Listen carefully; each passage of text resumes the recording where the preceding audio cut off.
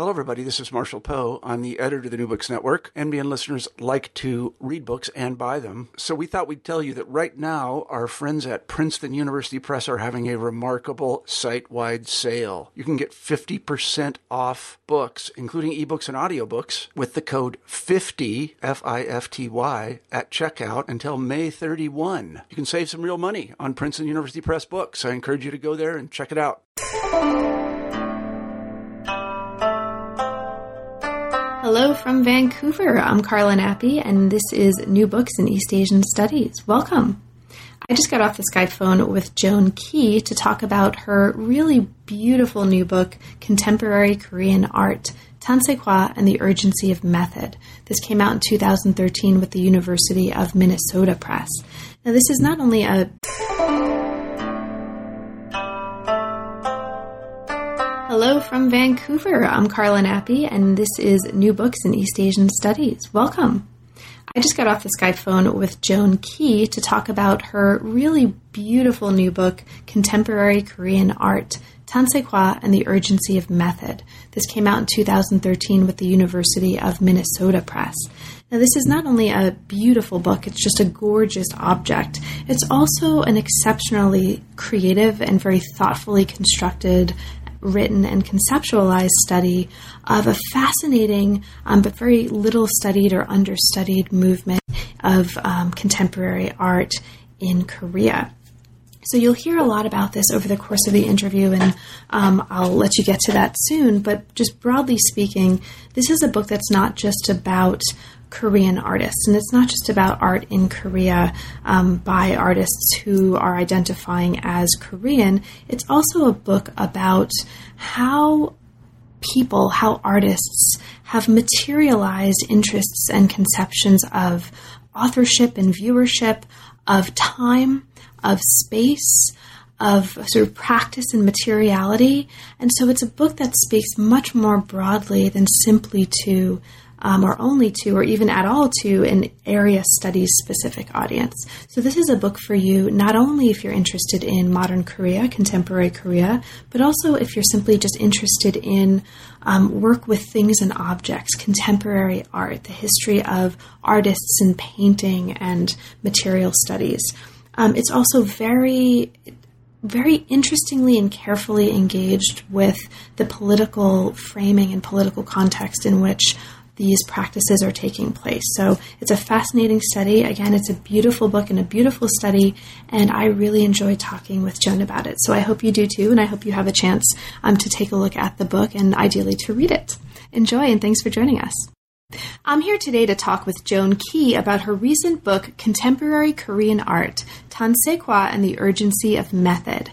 Welcome to New Books in East Asian Studies, Joan. Congratulations on a gorgeous and really fascinating book, and thanks very much for negotiating the time difference between London and Vancouver and being here to talk with me today. I'm really excited.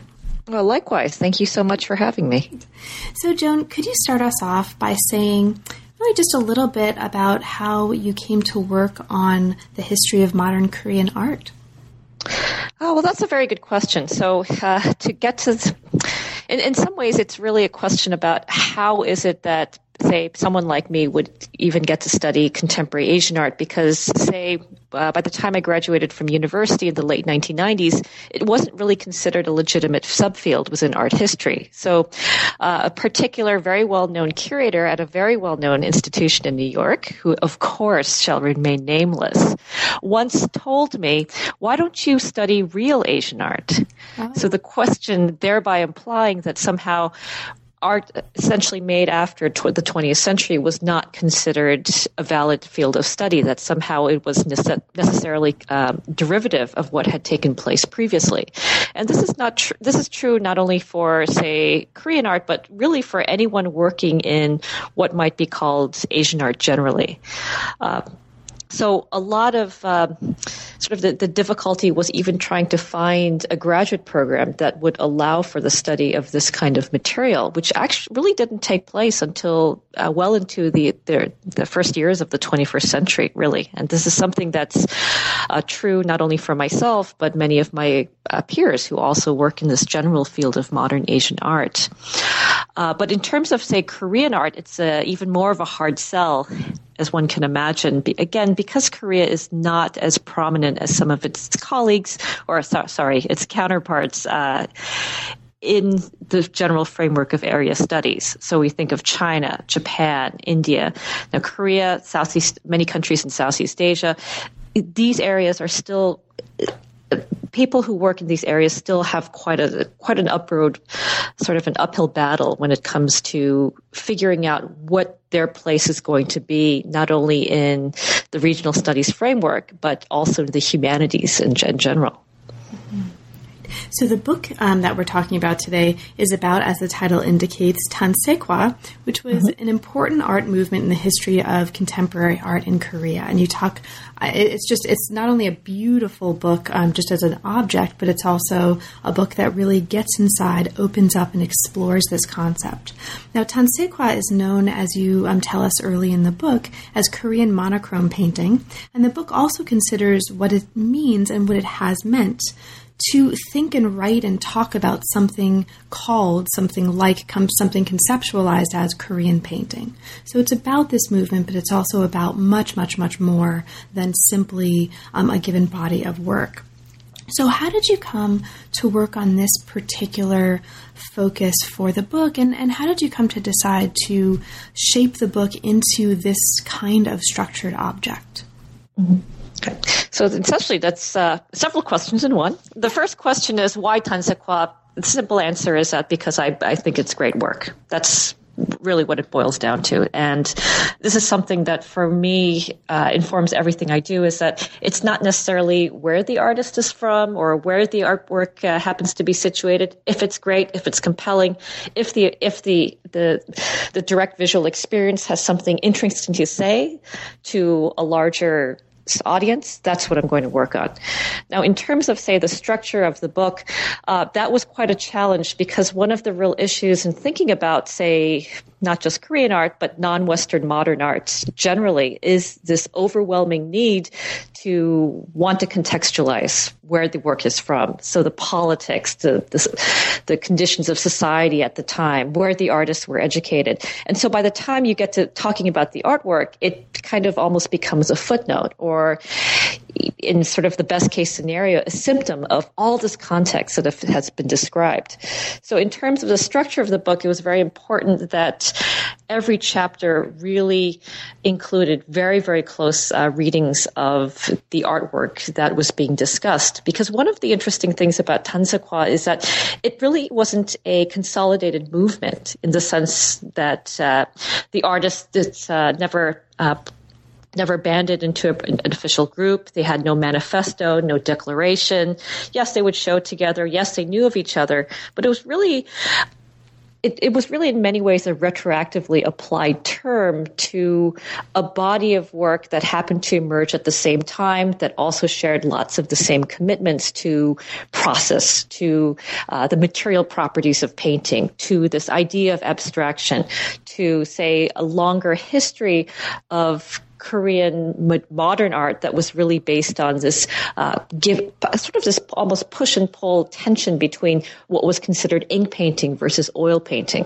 So a lot of the challenge of writing this particular book was, one, how is it that one can think about artworks as themselves being able to produce or generate context, versus having the context imposed onto the artwork and expecting the artwork to be an allegory of that context. And you talk early on in the book as well about your choices regarding the narrative structure and the really interesting ways that, in many ways, both the structure of the chapters and the movement from chapter to chapter really gets inside and pulls out from the works themselves, which remain central, a kind of methodology, a conceptual apparatus that we'll talk about later. So there's this idea of points and lines that becomes really, really important to the work of some of the people you're talking about, and also becomes a really important way of structuring the book as a whole. So I thought that was really interesting. Now, the book did start out as a dissertation, or at least this is the first monograph that began some part of its life at the dissertation stage. So can you talk a little bit for us about that transition? Were there any major transformations, either in the way you were conceptualizing or in the way you were structuring the project from one stage to the other? The book has very little resemblance to the dissertation. The dissertation, in many ways, had a very experimental structure. It had only 3 parts, and the first part was basically an accumulation of close readings of the artworks. The middle part then tried to weave in those close readings and kind of expand, sort of almost like a rhizome, into then thinking about things like politics, society, culture, geography. And then the third chapter then tried to gather all of those different strands together and think about this body of work in relation to its Euro-American counterparts. I think for a dissertation, that kind of structure was fine, simply because, again, you're writing for a very select audience, with 5-6 members of one's dissertation committee. It will that's pretty much how it will end. Of course, with a book, things such as marketing, things such as legibility, things such as how do you make this appeal to a non-specialist audience, these are all concerns that in the end made me really give up that kind of experimental structure and go for a more conventional, the 5-chapter format. But the one thing I really didn't want to give up was this idea of being able to expand and then focus, because especially a lot of these kinds of monographs that really deal with one particular subject at great depths, is that there's a real sort of temptation to think of it to parse it into 5 separate case studies without necessarily thinking about the links between those case studies outside of, say, chronological sequence or, say,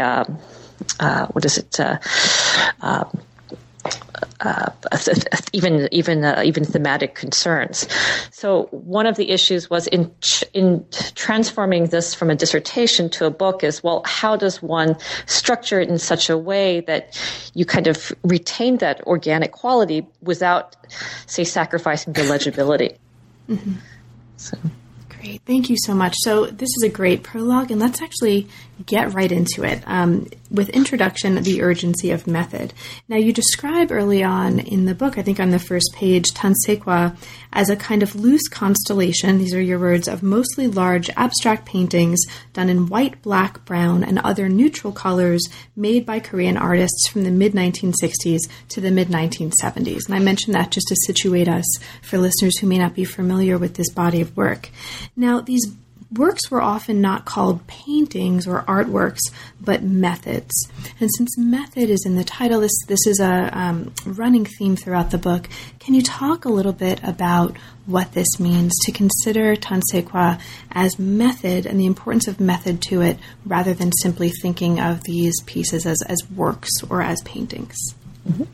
Of course, the works are also paintings, but the reason why the word method has so much weight in this book is because one thing one sees in the mid-1970s is a real shift from thinking about what is it that artworks mean to how is it that artworks exist.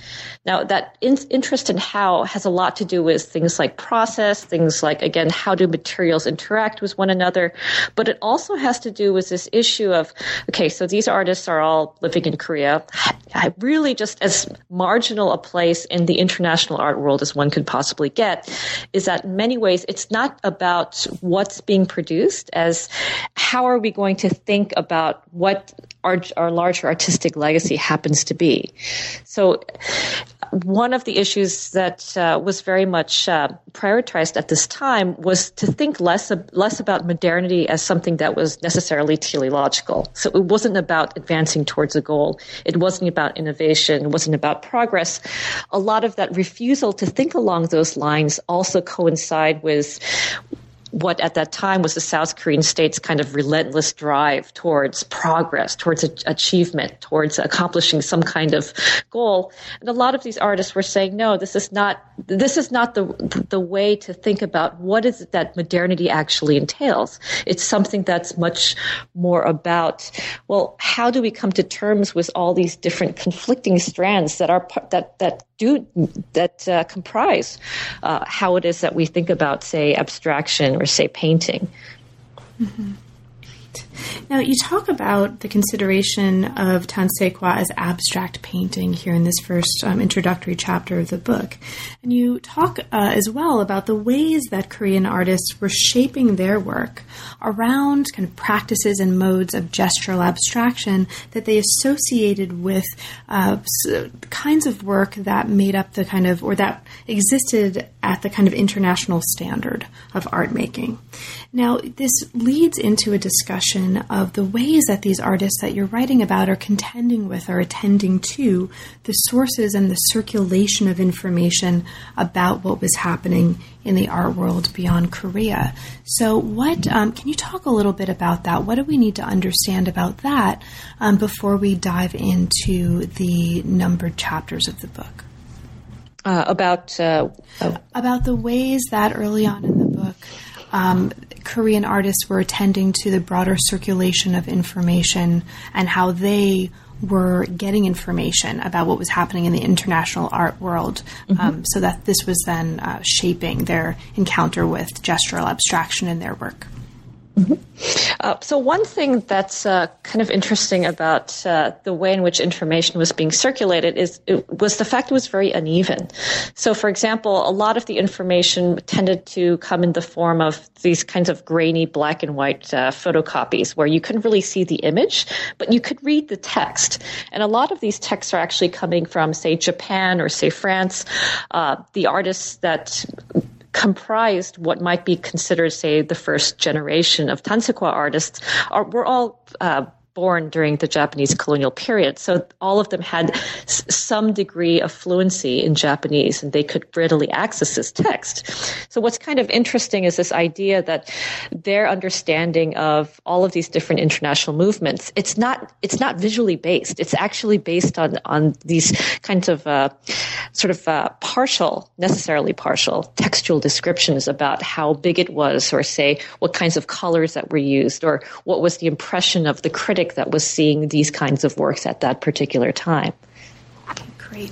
Now, as we get further into the chapters, we really get into some of these really wonderfully evocative and gorgeous works that the book is so copiously illustrated with. And so again, I'll mention for listeners, this is a book where there's a lot of examples of at least reproductions of and images of the work throughout the book, and they act as more than mere illustrations. They really form part of the fabric of the argument. Now, Chapter 1 looks at the way some Tansekwa artists use abstraction, and we just talked a little bit about that, as a way to consider larger issues of medium, of materiality, and of the experience and place of the viewer in the work. And we'll see some of these themes recur as well later on in the book. It starts from the 1966 solo exhibition of Kwon Young-woo, who was an ink painter. Now, being an ink painter in this period, as you talk about in this part of the book, was a matter of contending with a colonial legacy of ink painting that was informing and in some ways pushing against the work of the kinds of ink painters that were coming out of the Tansekwa, at least constellation of artists. So can you talk a little bit about that, the sort of the ink painting, and in particular the ways that this opens up the relationship between these artists, maybe epitomized by Kwon, and the colonial legacy that they are responding to and working within?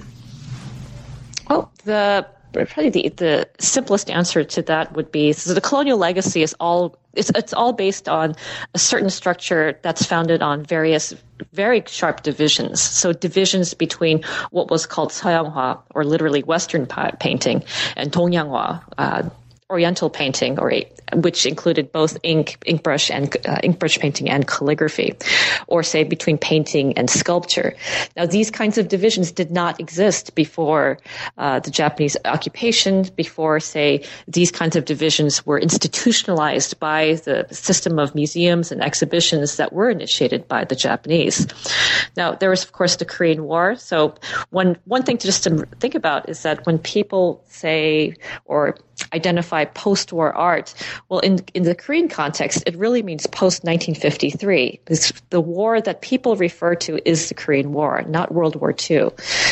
Now, despite the just massive destruction that was left in the wake of the Korean War, these divisions were still very much intact, because as the process of reconstruction occurred, the model, the template on which a lot of this reconstruction took place was basically that left behind by the Japanese. So again, these very sharp divisions between one kind of medium versus another, or one kind of genre versus another, that then spilled over to another division which started to emerge in the late 1950s, which was abstraction versus figuration. And so one of the things that's interesting about, say, someone like Kwon Young-woo is that he is really coming of professional age amidst all of these negotiations between these divides.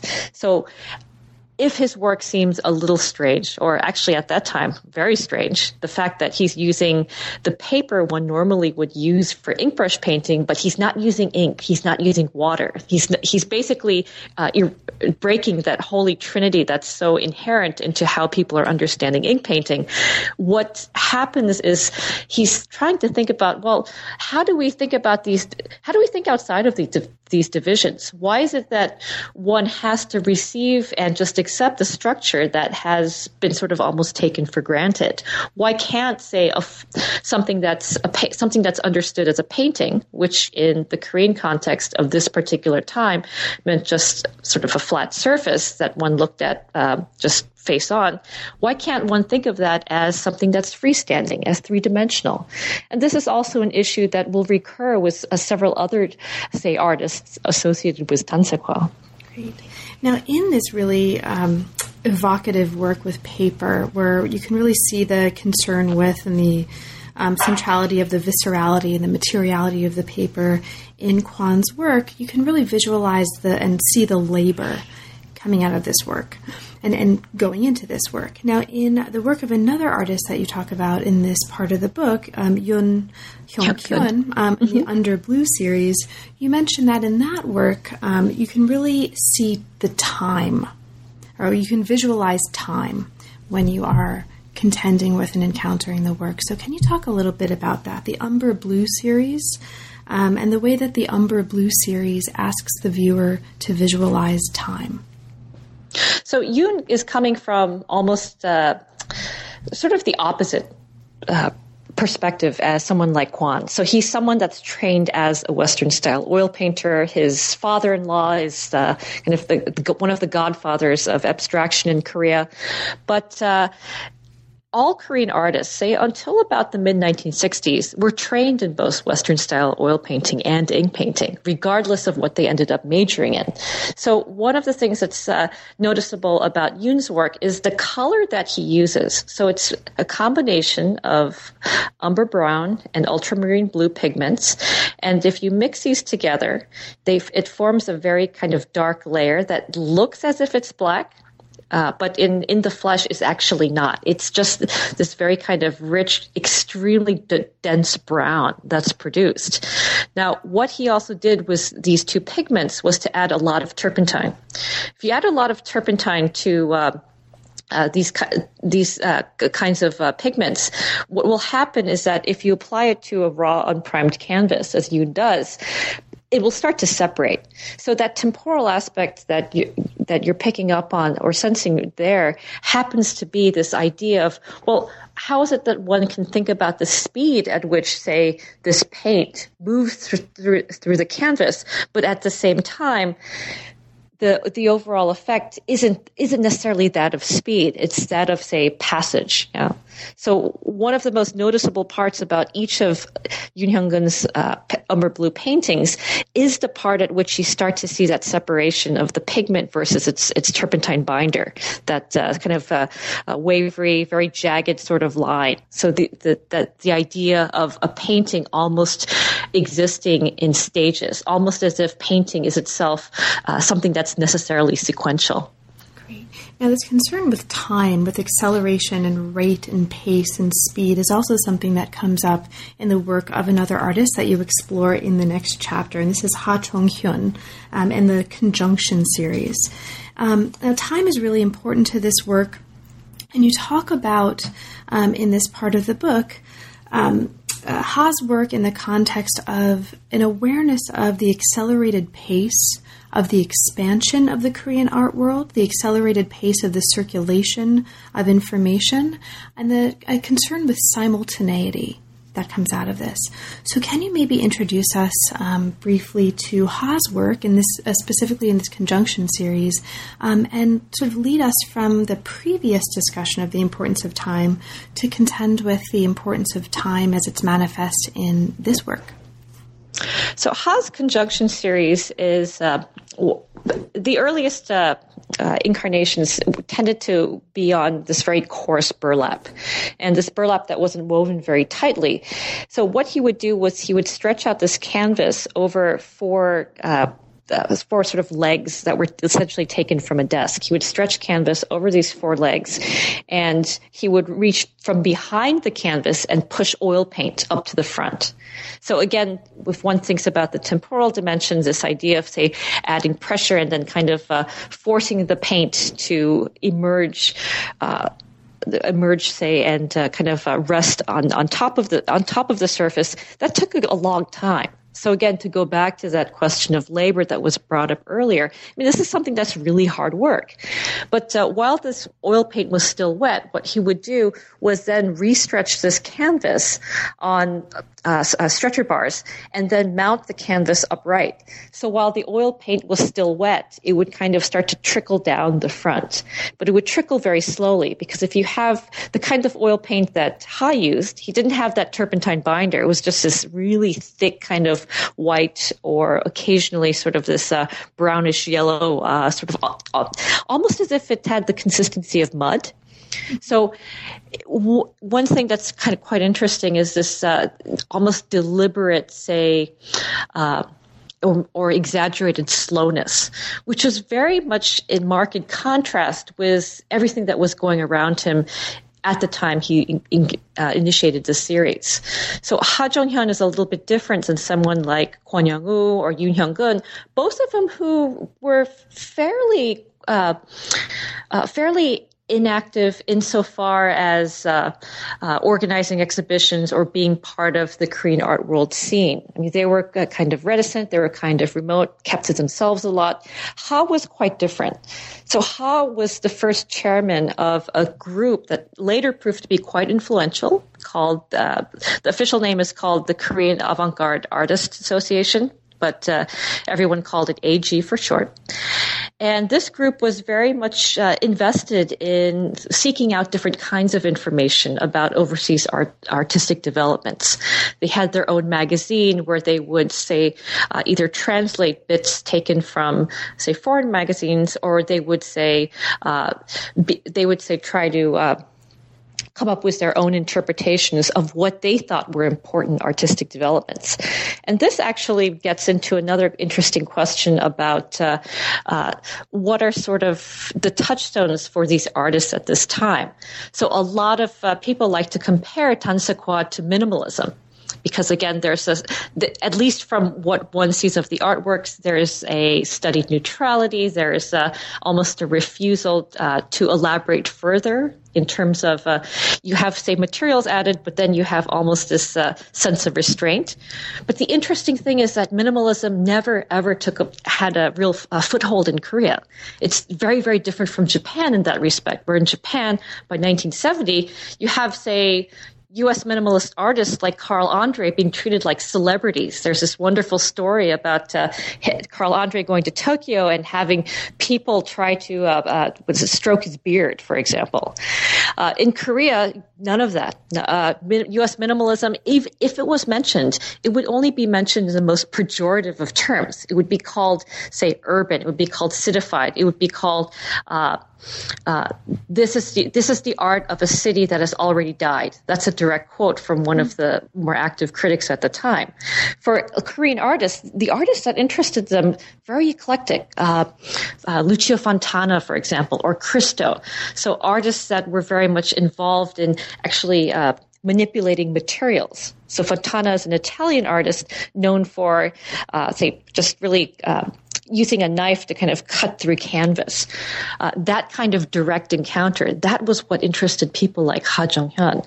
So when one thinks about this question of, say, acceleration or, say, delay, which is another term I use, it's really about, again, trying to think about how is it that one can think about one's position in this wider international art world?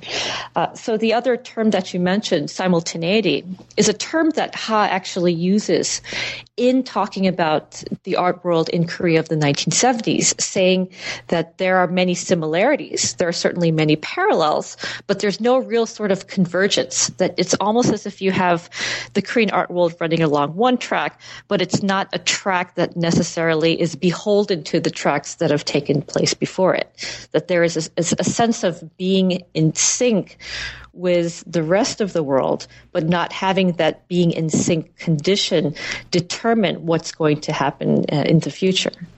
Great.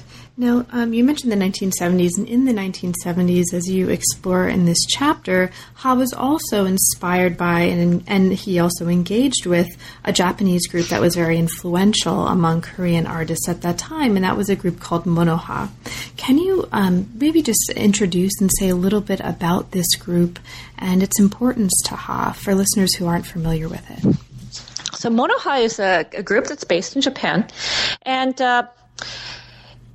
it was more, say, formalized than Tansekwa ever was. Not to the extent of, say, AG. The AG group in Korea had their own magazine. They had regular meetings. They elected their officers.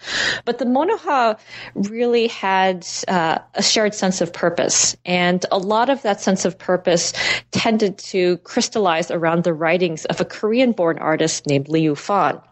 So Lee Yu-fan in 1969 wrote a very, very influential series of essays that later became a book called In Search of Encounter.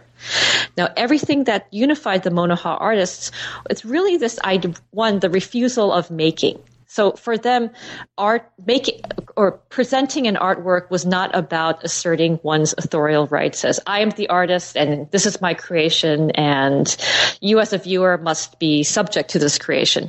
They were all about refusing that kind of mindset, and instead their works were concerned with how is it that we can bring materials together, different materials or incongruent materials rather, together to form new kinds of juxtapositions that would be based or that would, say, celebrate the experience of the viewer. So in other words, how does one level the otherwise very stratified hierarchy between artist and viewer? So a lot of their works would involve say, juxtapositions such as iron plates with cotton, for example. Just pairings that you wouldn't normally think about, but pairings that would really kind of shift the burden of figuring out what was going on onto the viewer, rather than having the artist, say, perched from his or her lofty tower and saying, okay, this is what you're going to be looking at. Instead, the Mono-ha was a group that was really about, okay, this is what we're presenting, but we're not going to tell you what's going on. That's for you to figure out. Please. No, go on, please. So in terms of the connection between Ha and the Mono-ha, so Japan was really the entree really for Korean artists looking for information or thinking about showing outside of Korea. Again, some of the early precedents for this happened to be art magazines, Japanese art magazines that were smuggled into Korea. So one thing to just think about is the fact that Japanese publications, they're illegal in Korea at this particular time, partly because of, again, the bitterness of Japanese colonial occupation. But by 1965, so by the time that the U.S.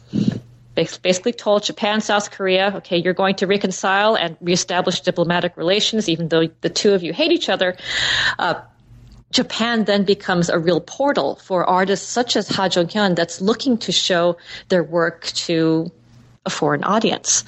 So the Mono-ha become, because of their stature in Japan by, say, really by, say, 1969, by 1970, this is really becoming something of a beacon for a lot of artists like Ha Jung-hyun, who are looking at these works and saying, you know what, yeah, we don't have to subject ourselves to the usual, again, divisions between, say, painting or sculpture.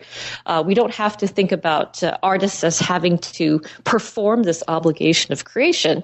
Why not put different materials together and see what happens? And the fact that the monoha's main theoretician was Korean, Liu Fan, and that Liu Fan was actually very instrumental in helping so many of these Korean artists show in Japan. That's one of the reasons why it became such a real impetus for Ha and many other artists in Korea at this particular time. Now, Liu Fan actually forms the focus, or forms one focus of the next chapter, Encountering Liu Fan in Korea and Japan. You've talked a little bit about him already. One of his works forms the cover of the book. This is a work called From Point from 1973. And this particular work that is shown on the cover of your book is one piece of a larger series of paintings called From Point that coexisted with a series of, or that was, you talk about in the book in conversation with another series of paintings that he did, which is From Line. So From Line, From Point. Now, lines and points, as we briefly talked about a little bit earlier, really form a major conceptual thread throughout the book, and they form a really important way of understanding what he's doing in these works as well. So as an entree into what he's doing in these works, these series From Line and From Point, can you talk about the importance of points and lines as they're informing what he's doing here? So the point and line are basic units in ink painting. So every painting in, say, the ink painting medium begins with a point, and if you have enough of those points, they will accumulate into a line. Now, a lot of his writings, and this is actually not just exclusive to Liu Fan, but other ink painters have also talked about the importance of these two units, or even perhaps tropes, mainly because For a lot of these artists, the real issue is to think about how is it that how do we think about different kinds of scales? And this question of scale becomes very important, say, in this period. So this larger period of the 60s and 70s, where you have, say, Korea kind of being thrown out into this larger international art world, but at the same time, you also have a real kind of sense of loss regarding individual agency. So this is something I'm in some ways anticipating the next chapter, but this is a time when Korea enters into an increasingly dictatorial or falls under an increasingly dictatorial rule. So again, this idea of the individual becomes increasingly lost as the state insists upon the construction of this national identity that's supposed to make up for whatever civil liberties are being suppressed in its name.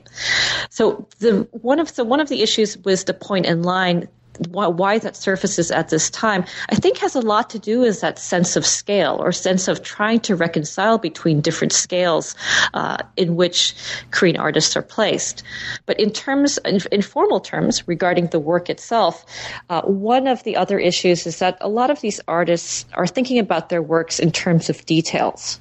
So in other words, it's not the overall image that matters so much as how is it that the accretion of these small details can merge into some kind of whole that doesn't necessarily have to be legible. So again, it's for them, painting is not a product. It's not something that's meant to. It's not something that's a teleological process. It's not supposed to end up in this shiny, finished result.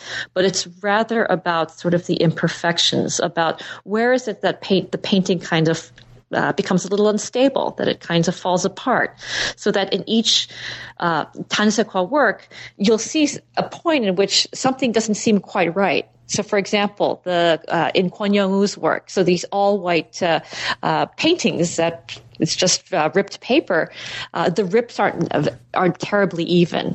Or, for example, with Yoon Hyung-gun's umber blue paintings, there's a lot of, say, jaggedness that, again, it's him really leaving the work up to chance. That it's him saying, I'm going to relinquish my control, I'm going to relinquish my presumption as the author of the work, and I'm just going to let chance take my place. So there's a lot of, say, irregularity also in the works of Ha Jung-hyun, where again he as he pushes the paint from behind the canvas to the front, that the drips or the marks, they don't seem quite even. And this also holds true with Liu Fan, although to a much lesser degree. And part of that, again, has to do with the fact that Lee is actually working from an entirely different set of circumstances than his Korean counterparts. Lee is someone who is born in Korea, but he moves to Japan in 1956, and he pretty much stays there consistently throughout. And so the impetuses that inform, say, the From Line and From Point works are a little bit different, which may explain why they do diverge somewhat from other works that have been considered as Tansekwa. So, for example, one thing to think about with Liu Fan's works is that he uses mineral pigment. So all those points and lines, it's not made with oil, it's not made with acrylic, it's not made with ink, but he uses this combination of what's called rock flour. And this is a particular material that is inherent to the medium of Nihonga, or Japanese painting. So this is a medium that it was essentially invented in the late 19th century in Japan as a hybridized sort of medium that involves quote-unquote traditional Japanese brush painting techniques, but also makes use of Western-style perspective and other techniques directly borrowed from Western-style oil painting. Now, the pigment that Liu Fan tends to use in Nihonga proper, artists don't use that much mineral pigment. It's just those colors, those bright colors, just kind of tend to be used as kind of accents or sort of exclamation points almost. But in the From Line and From Point series, he's using it entirely for the execution of the work. So you see these bright blue lines just marked one after the other. Or in other cases, he'll use bright, almost sort of vermilion orange pigment to kind of, and he'll impress the brush so it makes that mark one after the other. So it's a really unorthodox use of materials that, again, does resonate with some of the concerns his Korean counterparts are also dealing with. So the idea that why is it that we have to respect the parameters within which certain kinds of media have always been constructed? Why not think outside those parameters? So in other words, why not take the mineral pigments of Nihonga that usually tend to get reserved for or applied in very small doses, and why not use it as if it was oil? Why not, say, start from a position of abundance rather than scarcity? Great.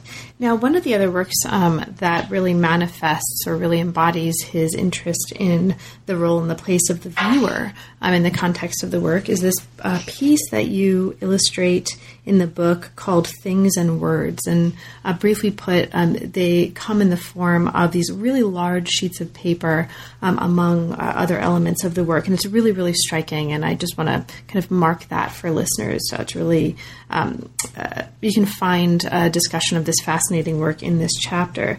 This is Things and Words, the title. It's inspired, as you describe so wonderfully in this chapter of the book, by the work of Foucault. So there's a really interesting engagement with that kind of theoretical background as well.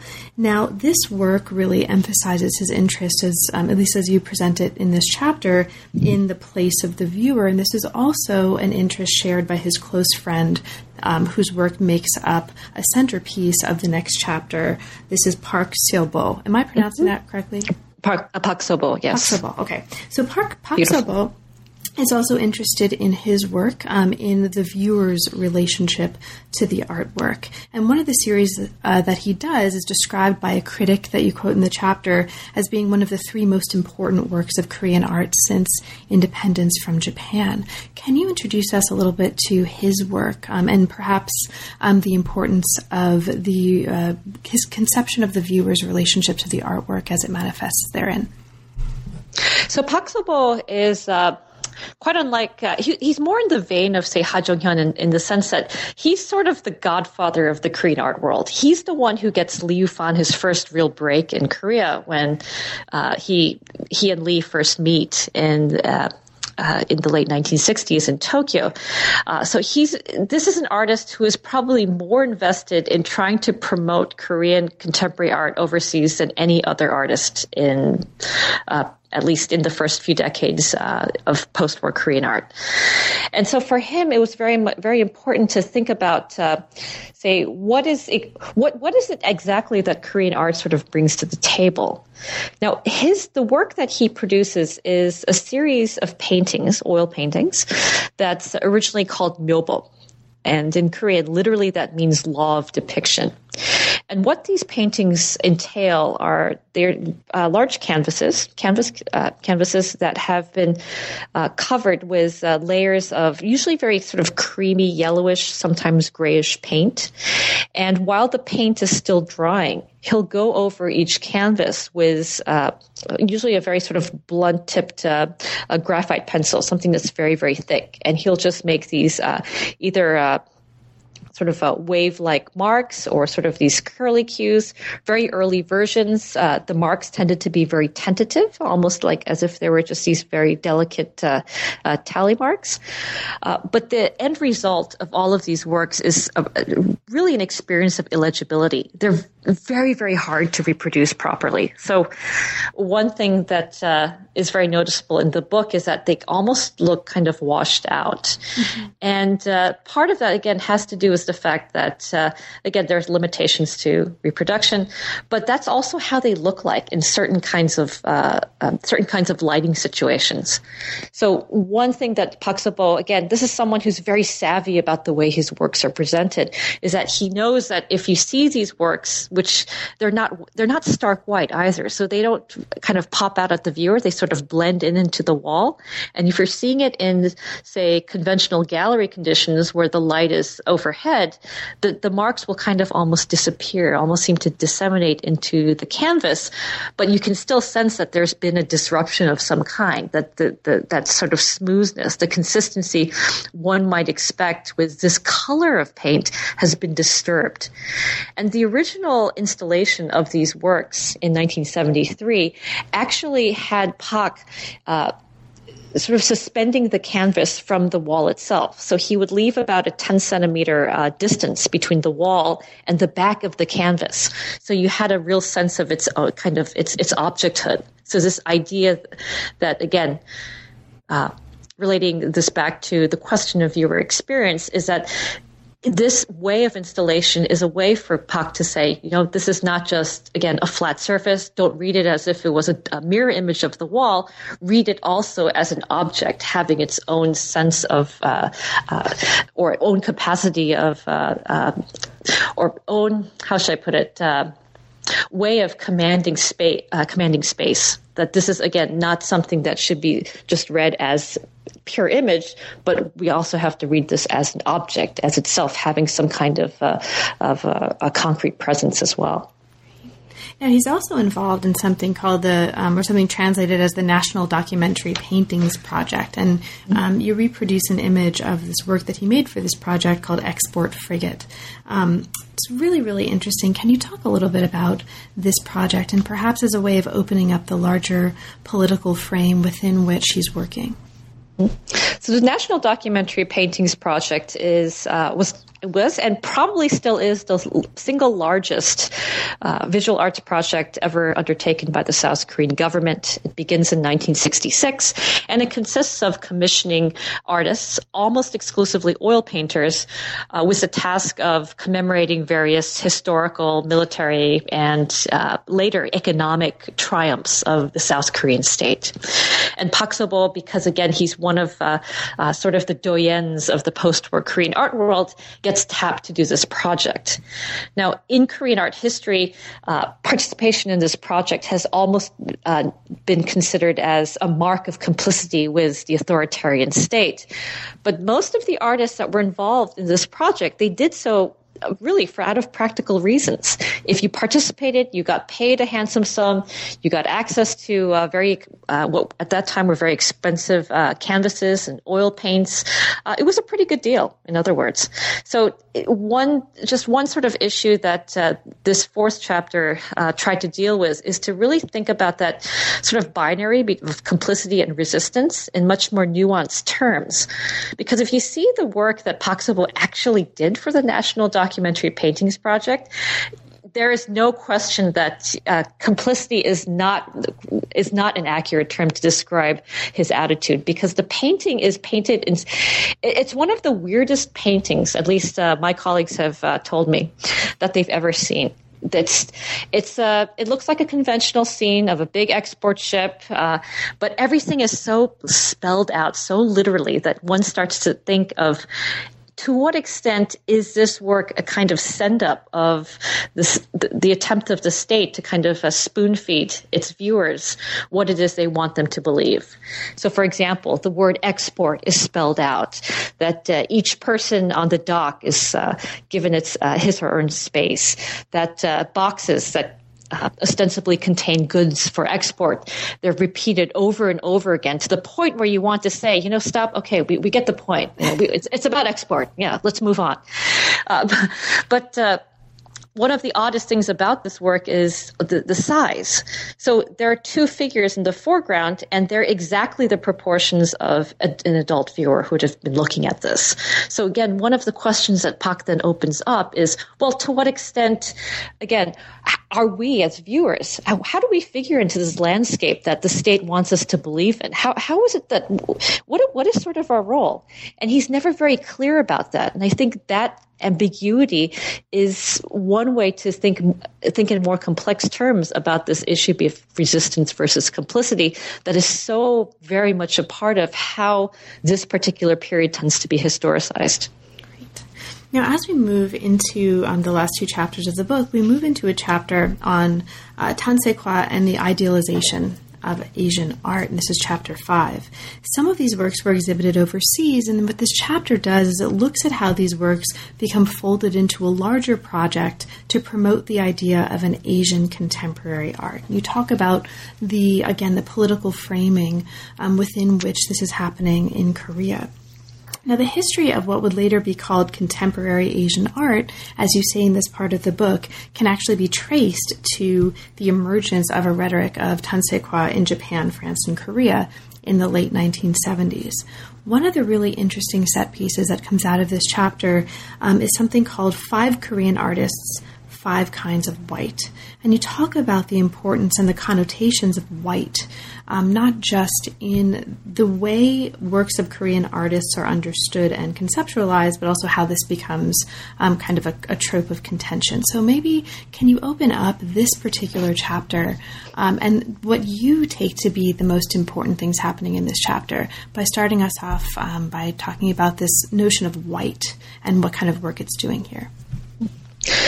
So the exhibition you mentioned, 5 Korean Artists, 5 Kinds of White, it's often taken to be the starting point of Tansekwa. But it's interesting that it takes place at a gallery whose owner, a man named Yamamoto Takashi, the founder of the Tokyo Gallery, he's a person who's making his money primarily from selling antiques. And the catalog that accompanies this show really stresses a resemblance between Joseon Dynasty white porcelain and the common use of white by the 5 artists selected to show work, even though the white that they use are all very different.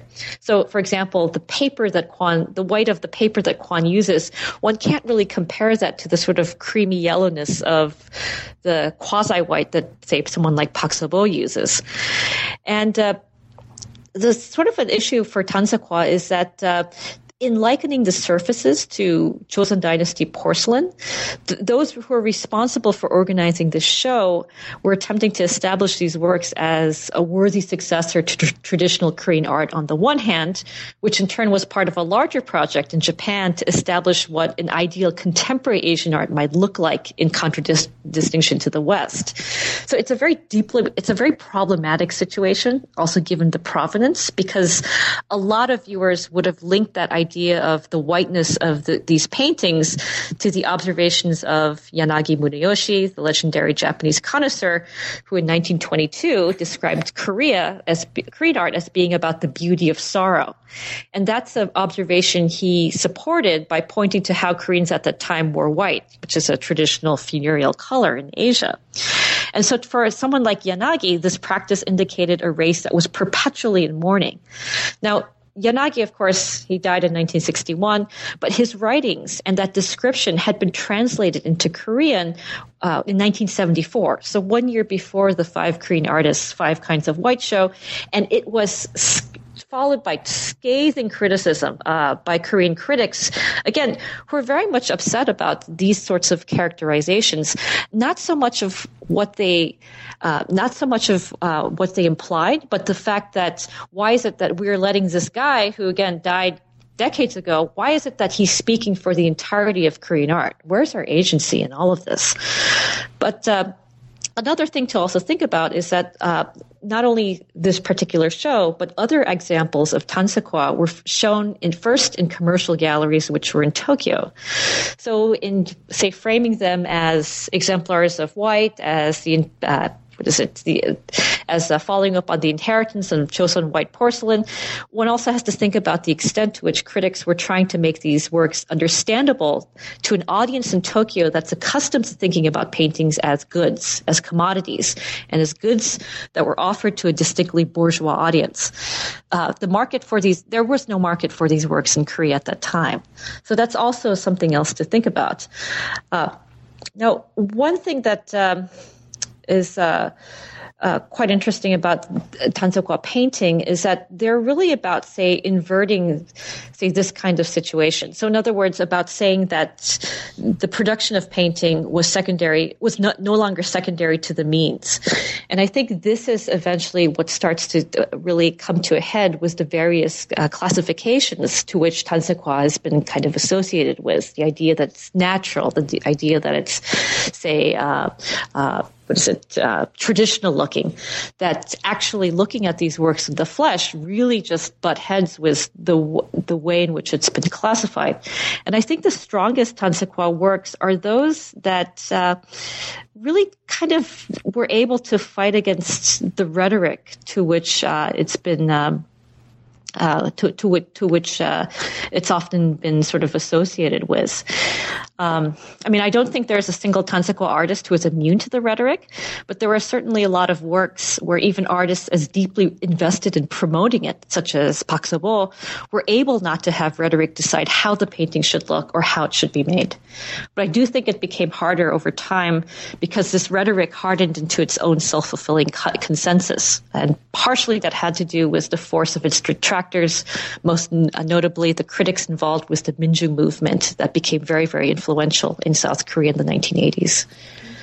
And the epilogue actually talks a little bit about the Minjung movement and the emergence of a kind of contextualism after its ascent. The epilogue also looks at the idea of a global art world, rather from the perspective of the reception of Tansekwa art in the 1980s and after. And you look into sort of the 1980s as a turbulent political time and the way this is informing what's happening, and also into the global turn of contemporary art and the relaxing of restrictions on overseas travel by South Koreans in the 1990s.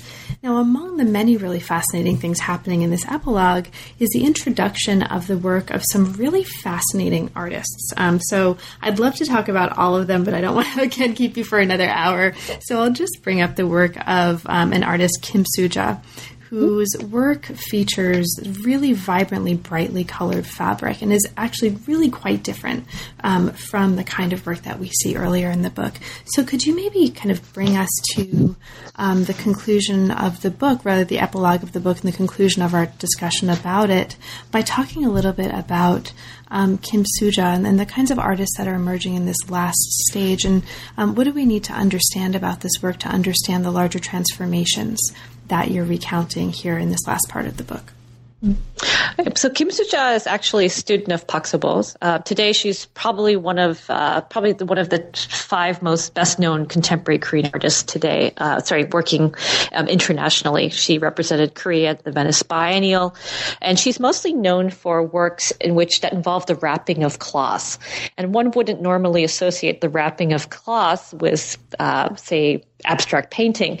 But one link that I really tried to emphasize is this idea of, again, how is it that someone like Kim Soo-ja is taking this Tan Se-kwa's emphasis on materiality, on, say, how is it that materials engage with one another, and being able to resituate that using different materials, or in this case, fabric. So, for example, she engages with a lot of folding. She's very attentive to surfaces.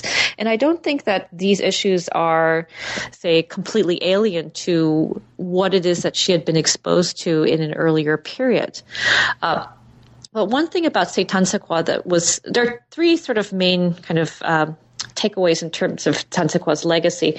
One, and most importantly, again, is this issue of, well, how do things come to be? So the idea that one can't take the painting or abstraction or, say, medium for granted.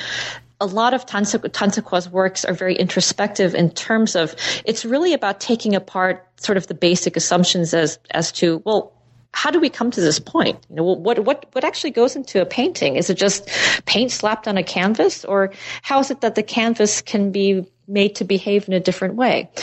The second takeaway is that Tan Se-kwa really is the first major face of contemporary Korean art after the Korean War. It's the first movement to be promoted overseas, and in many ways it sets the tone for how later artists, say, enter into the conversation, or in many cases refuse to enter into the conversation. So there are a lot of, say, other artists in Korea that don't want to be considered contemporary Korean at all, in part because of the extent to which the Tan Se-kwa rhetoric has, say, privileged cultural difference as the primary index by which one is getting into the work. And that's kind of a contradiction to what the Tan Se-kwa works actually were, because the works are not about cultural difference at all. In fact, it's really about viewer accessibility.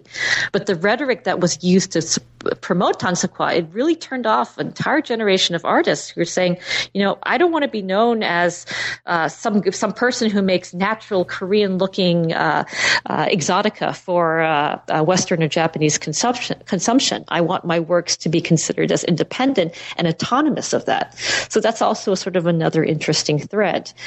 The third takeaway is the question of how is it that one is going to position oneself in an exhibition.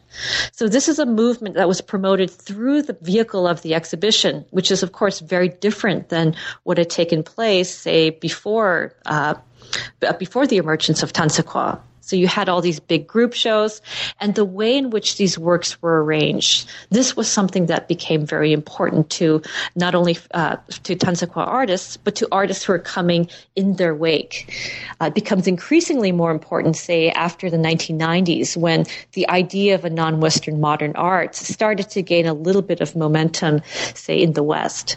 Great. Now, earlier on, when we were talking, you mentioned that the book has actually created a market for post-war Korean art. So as we come to our conclusion, can you talk a little bit about what's happened since your book has been published and some of these broader ramifications that you've seen?